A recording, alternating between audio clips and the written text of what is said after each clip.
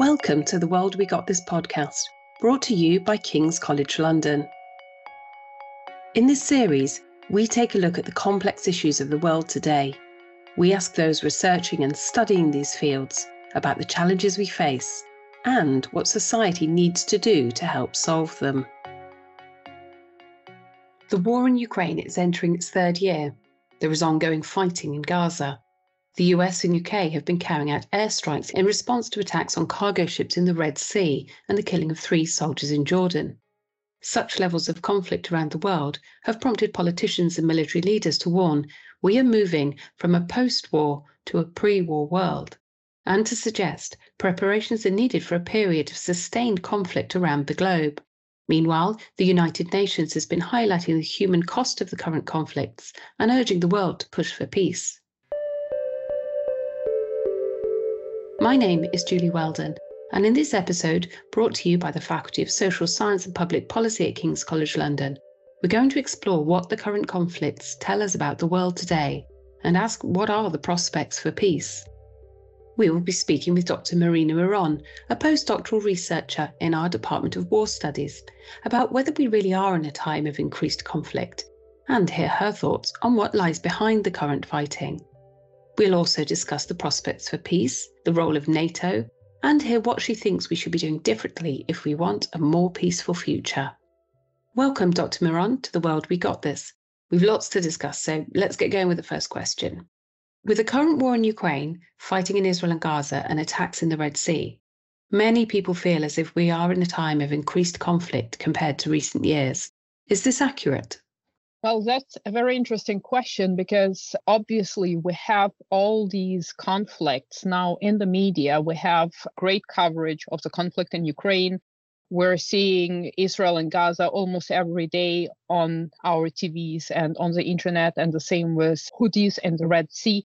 That being said, when we're talking about comparing conflicts, what is a benchmark? What are we comparing it to? Are we comparing it to the Cold War? Are we comparing it to let's say, the beginning of the century? So it's important to know what you're comparing it to. And certainly I would agree that perhaps the calmest period was actually during the Cold War, during the standoff between the United States and the Soviet Union. And we didn't see as many conflicts. Yes, there was a war in Vietnam, there was a Iran-Iraq war, there was a Gulf War, but the frequency was much less than what we're seeing today. And I think one of the reasons why people might feel that we have many more conflicts today is because we get coverage. So we can actually participate in these wars, in quotation mark, from our living rooms when watching TV. And this is a reason I think that gives us that sensation of unsafety. But it needs to be said that even when people were not so involved following wars, I guess this trend has started with the Vietnam War, with being the first televised war. The wars that are happening are not all covered. So when we look at pure statistics and compare in terms of how many wars were taking place in 2005 versus now, we'll see that there is not a lot of fluctuation, and the wars usually do not take place in terms of how we think that you have 2 armies fighting each other on the battlefield. Those are small internal wars, and mostly nobody pays a lot of attention to if those regions are not of a particular strategic interest. So I think certainly we're in turbulent times, but I do not think that this is exceptional. And are there any common factors behind the current conflicts we're seeing? Well, I think there are certainly common factors, specifically if we're looking at Ukraine and then at Israel and the Red Sea. Firstly, at the turn of the century, everybody believed that there would be no peer adversary warfare. And so the focus fell on these small internal conflicts, insurgencies, and we remember Iraq and the counterinsurgency that has taken place there. So the idea was that future warfare will consist of such campaigns. And this is bringing me to the point that if we look at the Middle East, And what is happening in the Middle East, the Red Sea attacks are having a direct connection to the Israel-Gaza war, because it all forms part of the regional dynamics in the Middle East. We shall remember that Houthis are a part of Iranian proxy network. Whether Iran directly tells Houthis to attack the vessels in the Red Sea is another question. But there seems to be a power struggle in this region for a dominant power, which has been upset many years ago. And so now with the Hamas attack on Israel and the subsequent war in Gaza, the region has been shaken because there are groups, non-state actors, violent non-state actors, and states, and sometimes they are patron states, which see an opportunity to reshift the power balance in the Middle East. Now coming back to Ukraine, how does this all connect to Ukraine? Well, Iran is a member of the BRICS, and certainly Russia has a lot of interests in the Middle East. And we do recall Russian involvement in the Syrian civil war. Russia still has military bases there. So there are a lot of actors intersecting when it comes to these two conflicts, who is supporting whom. And again, here we see a picture that shows us, on the one hand, we have the likes of Iran and Russia, and on the other hand, we have Israel, the United States, the United Kingdom. A similar picture we see in Ukraine. Western powers are supporting Ukraine, and Iran, for one, is supporting Russia. Players like North Korea supporting Russia, Syria's Bashar al-Assad, perhaps not explicitly, but there are covered ways to do it. So it seems like a geopolitical struggle with these hotspots. And from a Russian perspective, Russia is fighting an all-out war against Western dominance and against American hegemony. And this war includes Russia's allies, such as North Korea and such as Iran. So we can frame it as a bigger struggle against this dominance, because many Middle Eastern countries, such as Iran, who do not like Israel, and that is an understatement, perceive it as a U.S. proxy in the Middle East, and they don't want Israel to exist. And so this resistance to Israel, the recent attacks on U.S. forces by the proxies that are supported by Iran, and the Houthi attacks on the merchant vessels are all part of that grander scheme of a tectonic shift in geopolitics. Specifically on Ukraine, after 2 years of war, what's your assessment of how it's going, and do you see any prospect for peace? If so, what steps need to be taken and by whom to get there? That's a great question, and I guess many people will be wondering about what the outcome of the war can be and what kind of theory of victory the Western supporters have for Ukraine, and what theory of victory does Ukraine itself have. Because after two years of war, at the very beginning, the Russian military has become a laughingstock for performing so poorly. However, it has been a huge mistake to assume that the Russian military will continue performing the same way it did in the first months after the failed coup and after a failure to take the capital, which is Kyiv. So what happened now is that we're seeing the Western patience does have its limits, and not just the Western patience, but also the Western resources to supply Ukraine. We're also seeing cracks in Ukraine itself, in Ukrainian political system, with President Zelensky growing very unpopular, unlike General Valery Zaluzhny. And we're having this internal division. We're also having this new draft law that is going to polarize Ukrainian society. So we have all these problems. Of course, the problems in the US Congress, the issues that the EU had to overcome in order to approve funding for Ukraine. So given this context, and of course the wars in the Middle East, which we have just mentioned, are also influencing this, because Western policymakers have to think about how to allocate help and whether they will be needed somewhere. In this time, Russia was not just adapting militarily, in many ways, ranging from things like command and control and tactical operational adaptation, the adaptation of its military-industrial complex despite the sanctions. Russia was pursuing very aggressive diplomacy to get other countries on board. And when the world saw that Russia was actually ostracized from the rest of the system, it wasn't the case. And somehow this geopolitical aspect has been missed. So what we're seeing right now is that the Russian economy has grown. Russia has adapted more than tactically, it has adapted strategically.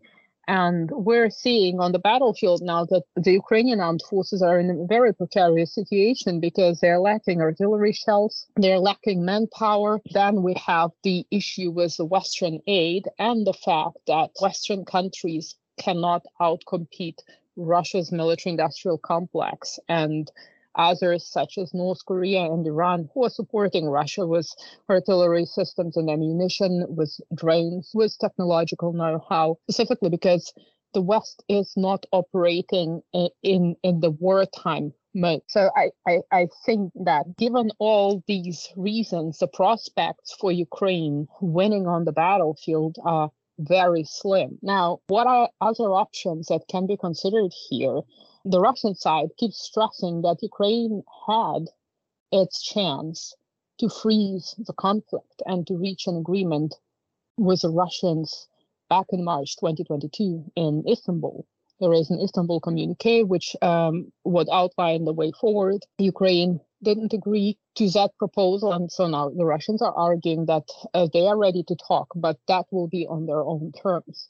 And we also know that President Zelensky said that he wants to return to the borders of 1991, meaning that these two positions are incompatible at best, because for Ukraine to return to the borders of 91, meaning that Crimea would then be taken from under the Russian influence and return to Ukraine, that is, of course, not acceptable to Russia. And so I'm seeing here a very difficult situation for Western allies who know that Ukraine's survival, and I would argue the survival of the entire country, depends on their help, on the one hand. On the other hand, the current economic situation in many European countries, the disruption in the global supply chain, and of course other conflicts, and the fact that NATO realized that NATO needs to strengthen its members' militaries, that this defense spending has to increase.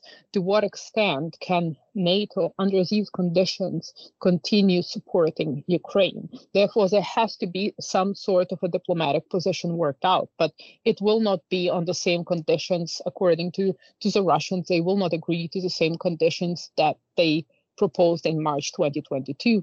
And some even argue that they are not going to talk about any sort of settlement with Western countries because they say they will be tricked into, from their perspective, into the failed Minsk agreement again, and this will not resolve the conflict.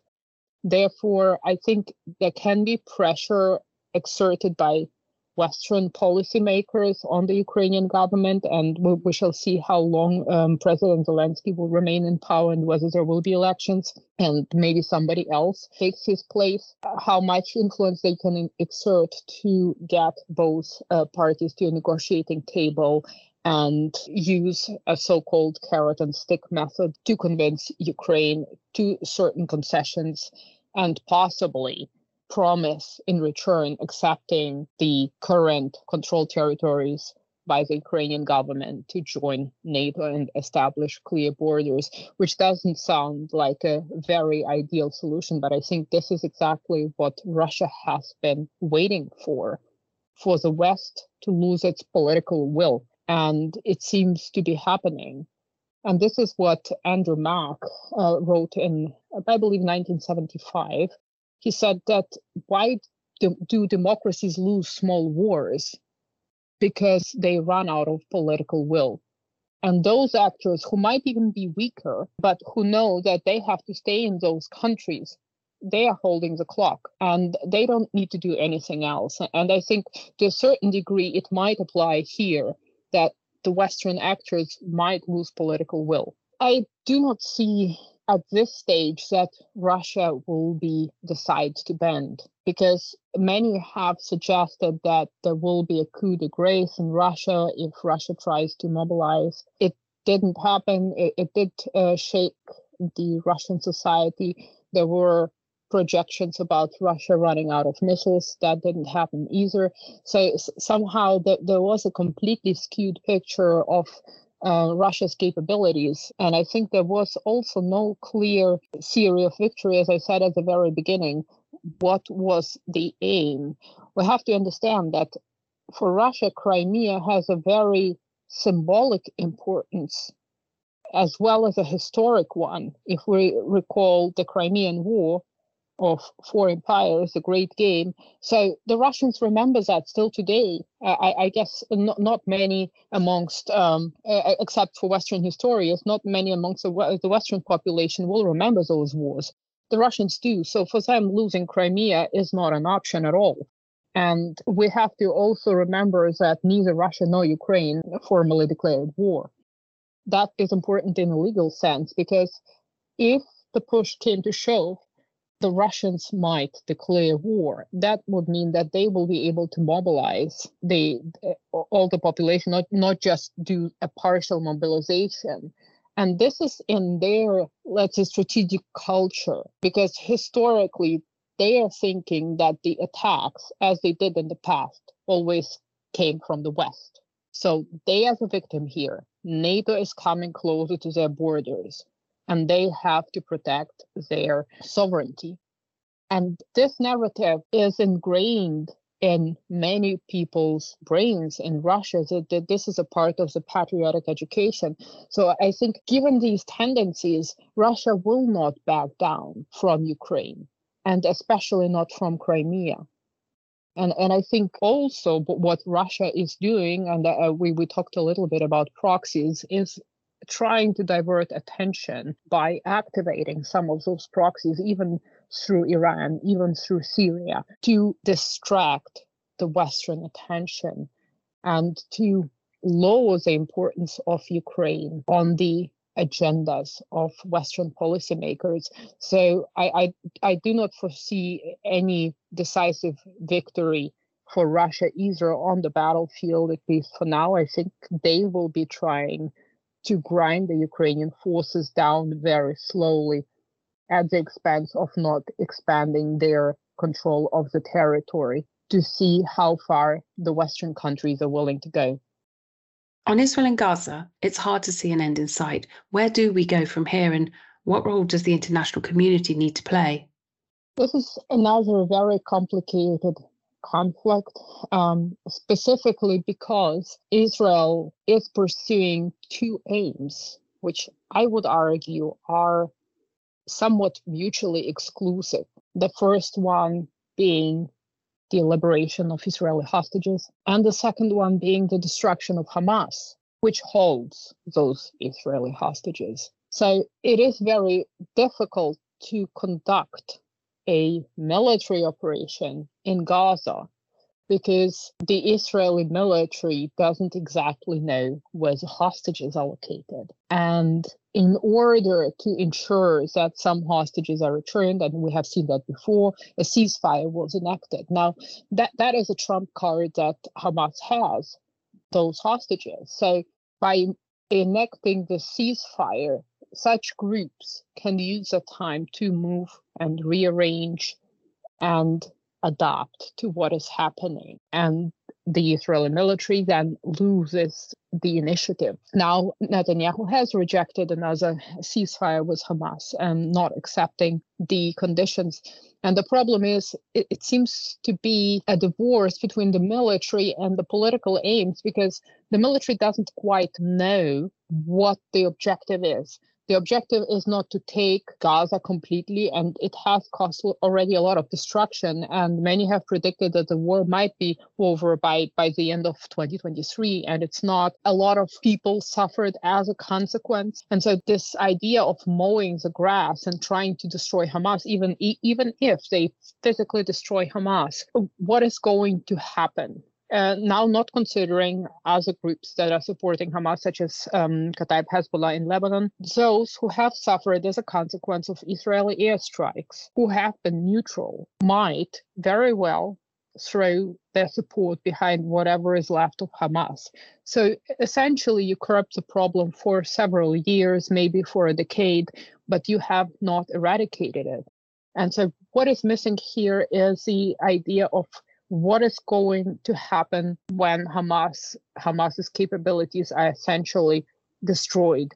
What is going to happen with Gaza? And who is going to rule it? Who is going to pay for reparations? What is going to happen to those people? Because what happens is that there might be a power vacuum, a political power vacuum. And if nobody steps in, and that also has its caveats because of how legitimate the population will perceive that actor, there might be other groups trying to fight for power. What I mean is something similar to what we have seen in Iraq after the fall of Saddam Hussein.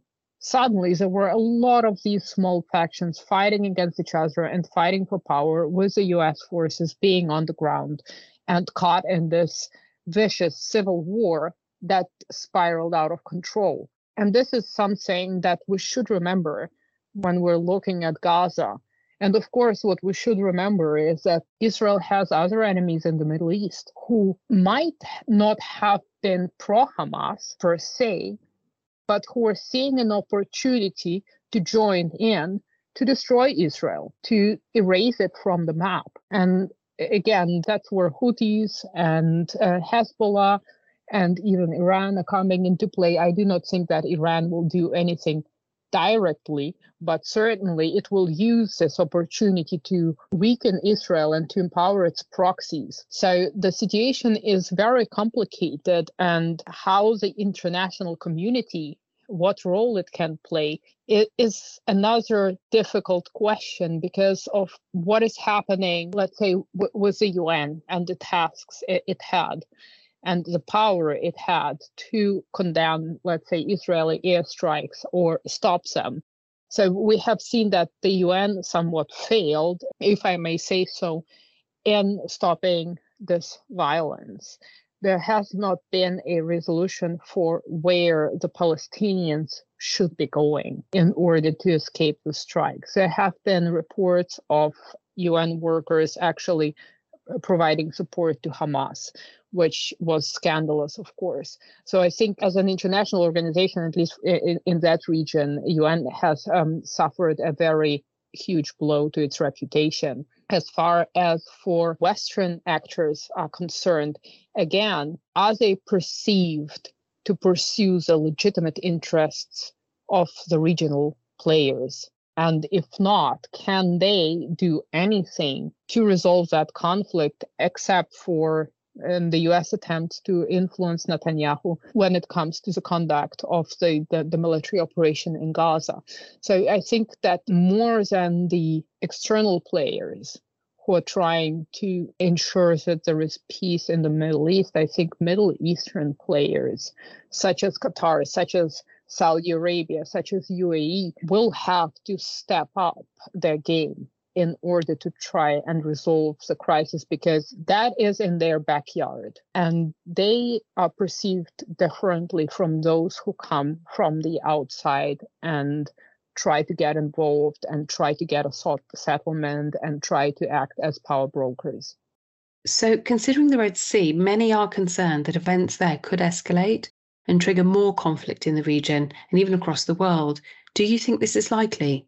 As far as the Red Sea is concerned, I believe it could spill over across the Middle East. Of course, it is already causing a lot of problems. It's not just a regional conflict of Houthis attacking merchant vessels. A lot of countries, including China, are suffering from this monetarily. And we are also seeing that these Houthi attacks are somehow a part of this broader approach to remove the Western powers from the Middle East and, of course, to find a resolution to the Israel-Gaza conflict. Because we do remember that Houthis started their attacks specifically because of the conflict. And they said that they would not tolerate any vessels going to Israel with aid. And attacks on U.S. forces, again, this is something that is not perceived as a legitimate presence by many non-state actors and their proxies in the Middle East. And so what are the options there and how it can be resolved? Can the Houthis be tamed? And we have seen that the airstrikes so far had a very, very limited impact. The airstrikes conducted by the United States in response to the attack and the death of U.S. servicemen didn't have the desired impact, even if in rhetoric it was said that this will be an ongoing operation. The problem here is that there are not many favorable options in military terms for Western powers to intervene without risking a greater spillover. And that's returning again to Iran. There were talks about let us strike Iran because Iran is supporting all these groups. The problem is that Iran will not openly target US troops, of course, but it would be the first time in history that there would be an attack on Iran. And I think Iran has had quite a great experience of developing itself after the Iranian Revolution in 1979 and establishing its power despite all the sanctions. It has established very powerful allies. It's a part of BRICS. So depending on how the UK and the United States specifically continue their campaign against the Houthis and against the axis of resistance, the Iranian proxies in the Middle East will determine whether there will be a spillover. But looking historically at such campaigns, such as the campaign in Afghanistan, the campaign in Iraq, it risks getting the US or even the UK forces bogged down in another Middle Eastern quagmire, which of course nobody wants because we have seen how that ends. And so at this stage, I do not think that there is an immediate risk of spillover because I think policymakers understand that committing more troops to the Middle East is not going to be a solution. Quite the contrary, it will fuel more violence. Because what we have to understand, and back I think around 2001, al-Zawahiri from Al-Qaeda depicted the problem with the U.S. forces in the Middle East. He said, we have a problem with Shias. This is our near enemy. But Sunnis and Shias have a common enemy, and that's a far enemy, and that is the West. And so we will settle our difference with Shias after we expel those far enemies that are present in the Middle East. And I think we should understand that dynamic, that the Western presence is not desired there so much that groups who might be rivals in times of peace will put their efforts together to ensure a withdrawal of Western forces and closing of their bases across the Middle East. And I believe before the strike, the Iraqi government has urged the United States to withdraw its troops from Iraq. So I think that given all these things, we will see a continuation of those strikes. However, they will not stop the Houthis, but they will not necessarily lead to a spillover. Unless, of course, Iran is directly attacked by one of Western countries, which I don't think will be the case. It's never happened in history. And I think that it will continue until there is some sort of resolution to what is happening now in Gaza. Again, that conflict will probably be going on for a longer time because such wars, they're called small wars, they can take place for 30, 40 years normally. So we have to arm ourselves with patience and see what happens. Your comments on the West not being particularly welcome in some parts of the world leads neatly onto my next question. What is NATO's role in maintaining peace, and how ready are countries such as the UK or USA to face future conflicts or get involved in events beyond their immediate borders?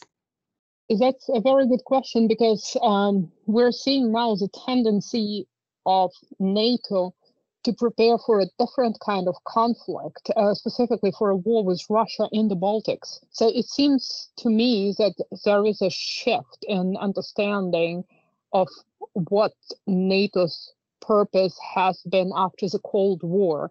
Because after the Cold War, NATO was looking for a purpose for itself. It was there to protect the West from the evil empire, as President Reagan would say. And after the fall of the Soviet Union, that threat ceased to exist. Now, that threat has returned. And so there is this understanding that specifically the European members of NATO have to ensure their own contribution and their own security and their own military readiness. And we're seeing it in countries like Germany and its military industry. Now, since the war in Ukraine, there has been an increase in production, and the new defense minister is also cautioning that we might need to contribute to the NATO mission in the Baltics, because a war with Russia could take place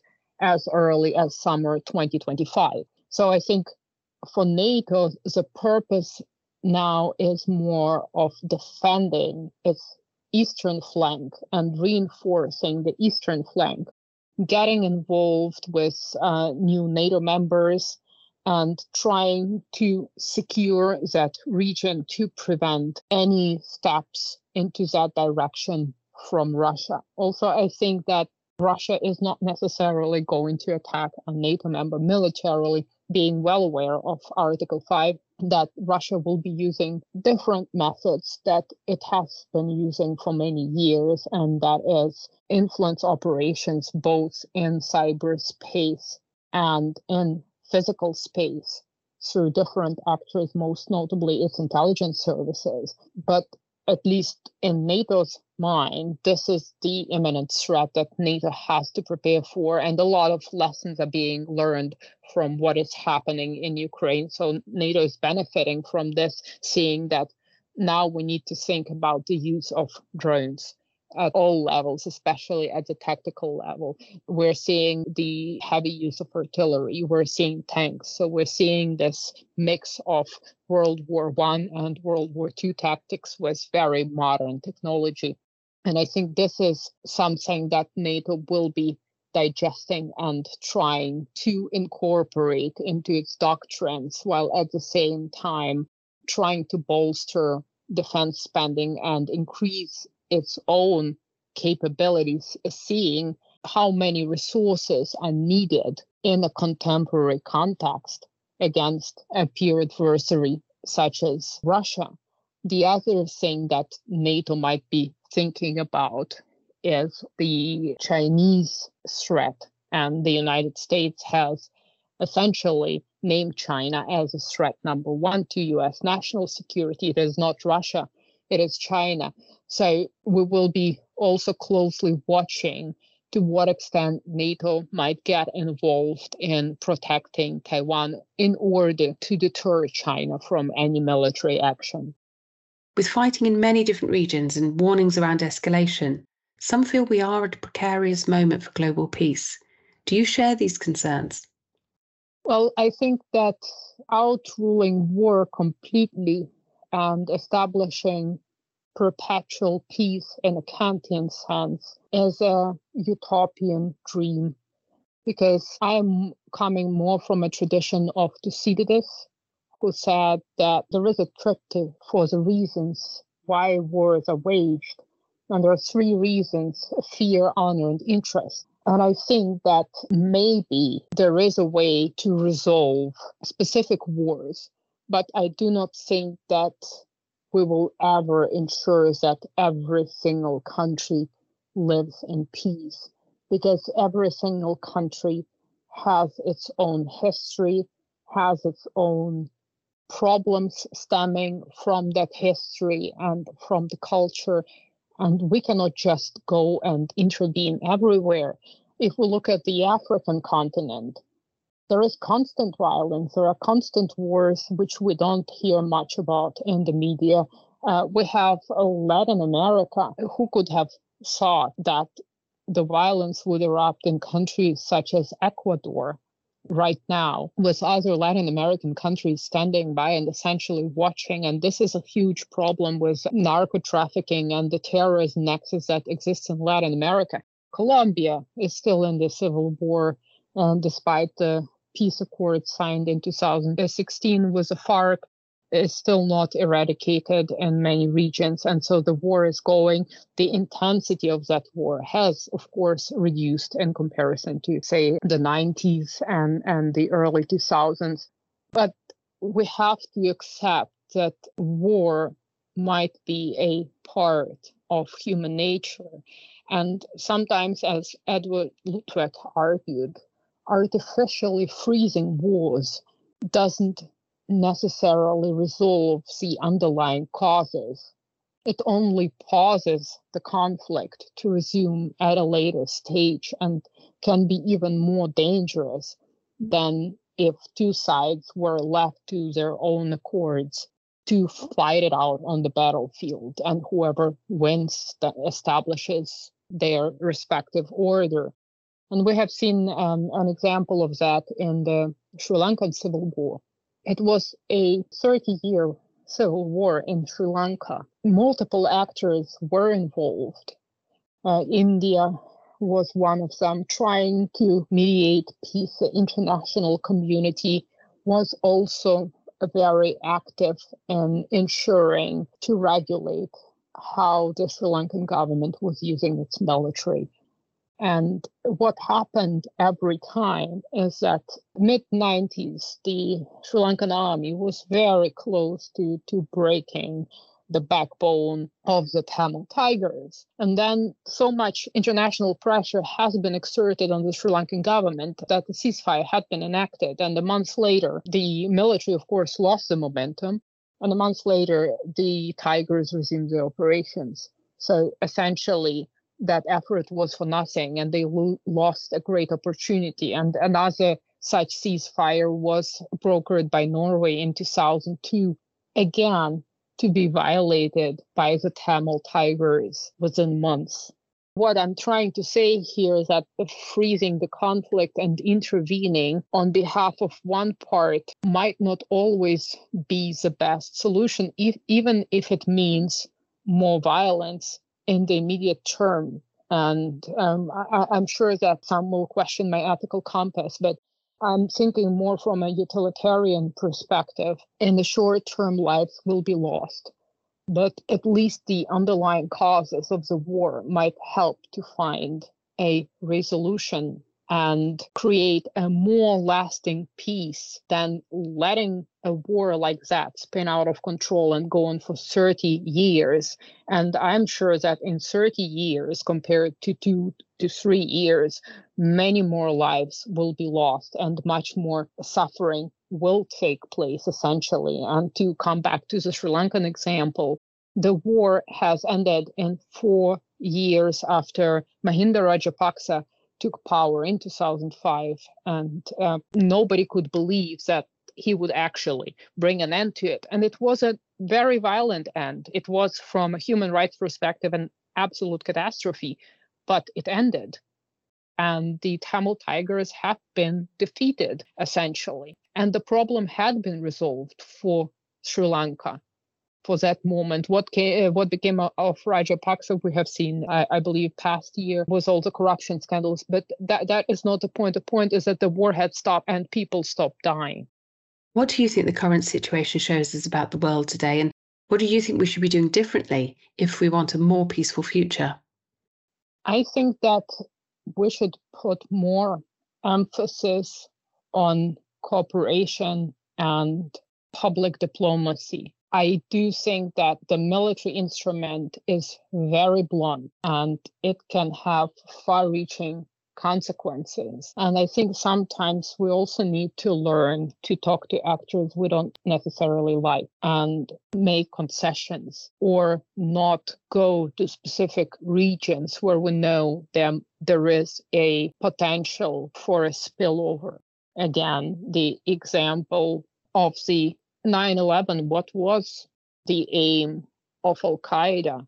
And I said it before, it was the far enemy.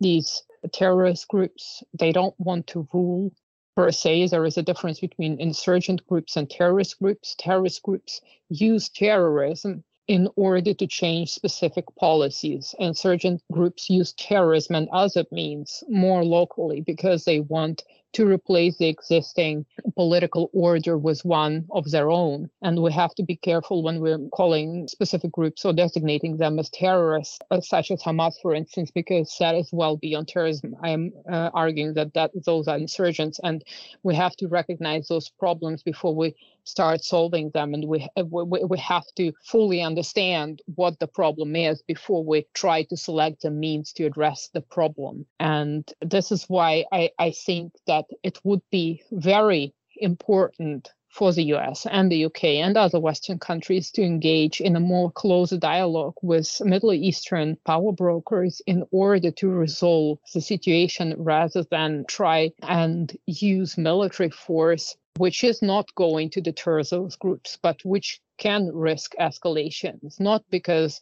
they are intended by the US or the UK, but because mistakes can happen. And if a wrong target is struck for one reason or another, the margin of error is very, very small. The same goes to places like Mali. The problem is that, of course, other players will try to step in where the West is losing the influence, and this is a part of the power game. So we have to carefully weigh our options. At what cost do we want that influence? Is this essential to our national security and our national survival? Or is it going to undermine both our interests abroad as well as our domestic security? And it was an example in Mali where the Russian private military company, the Wagner Group, which has become very famous in Western media in the past year, has been operating for a long time. The Russian aim there was to get rid of Western presence. And what could have happened?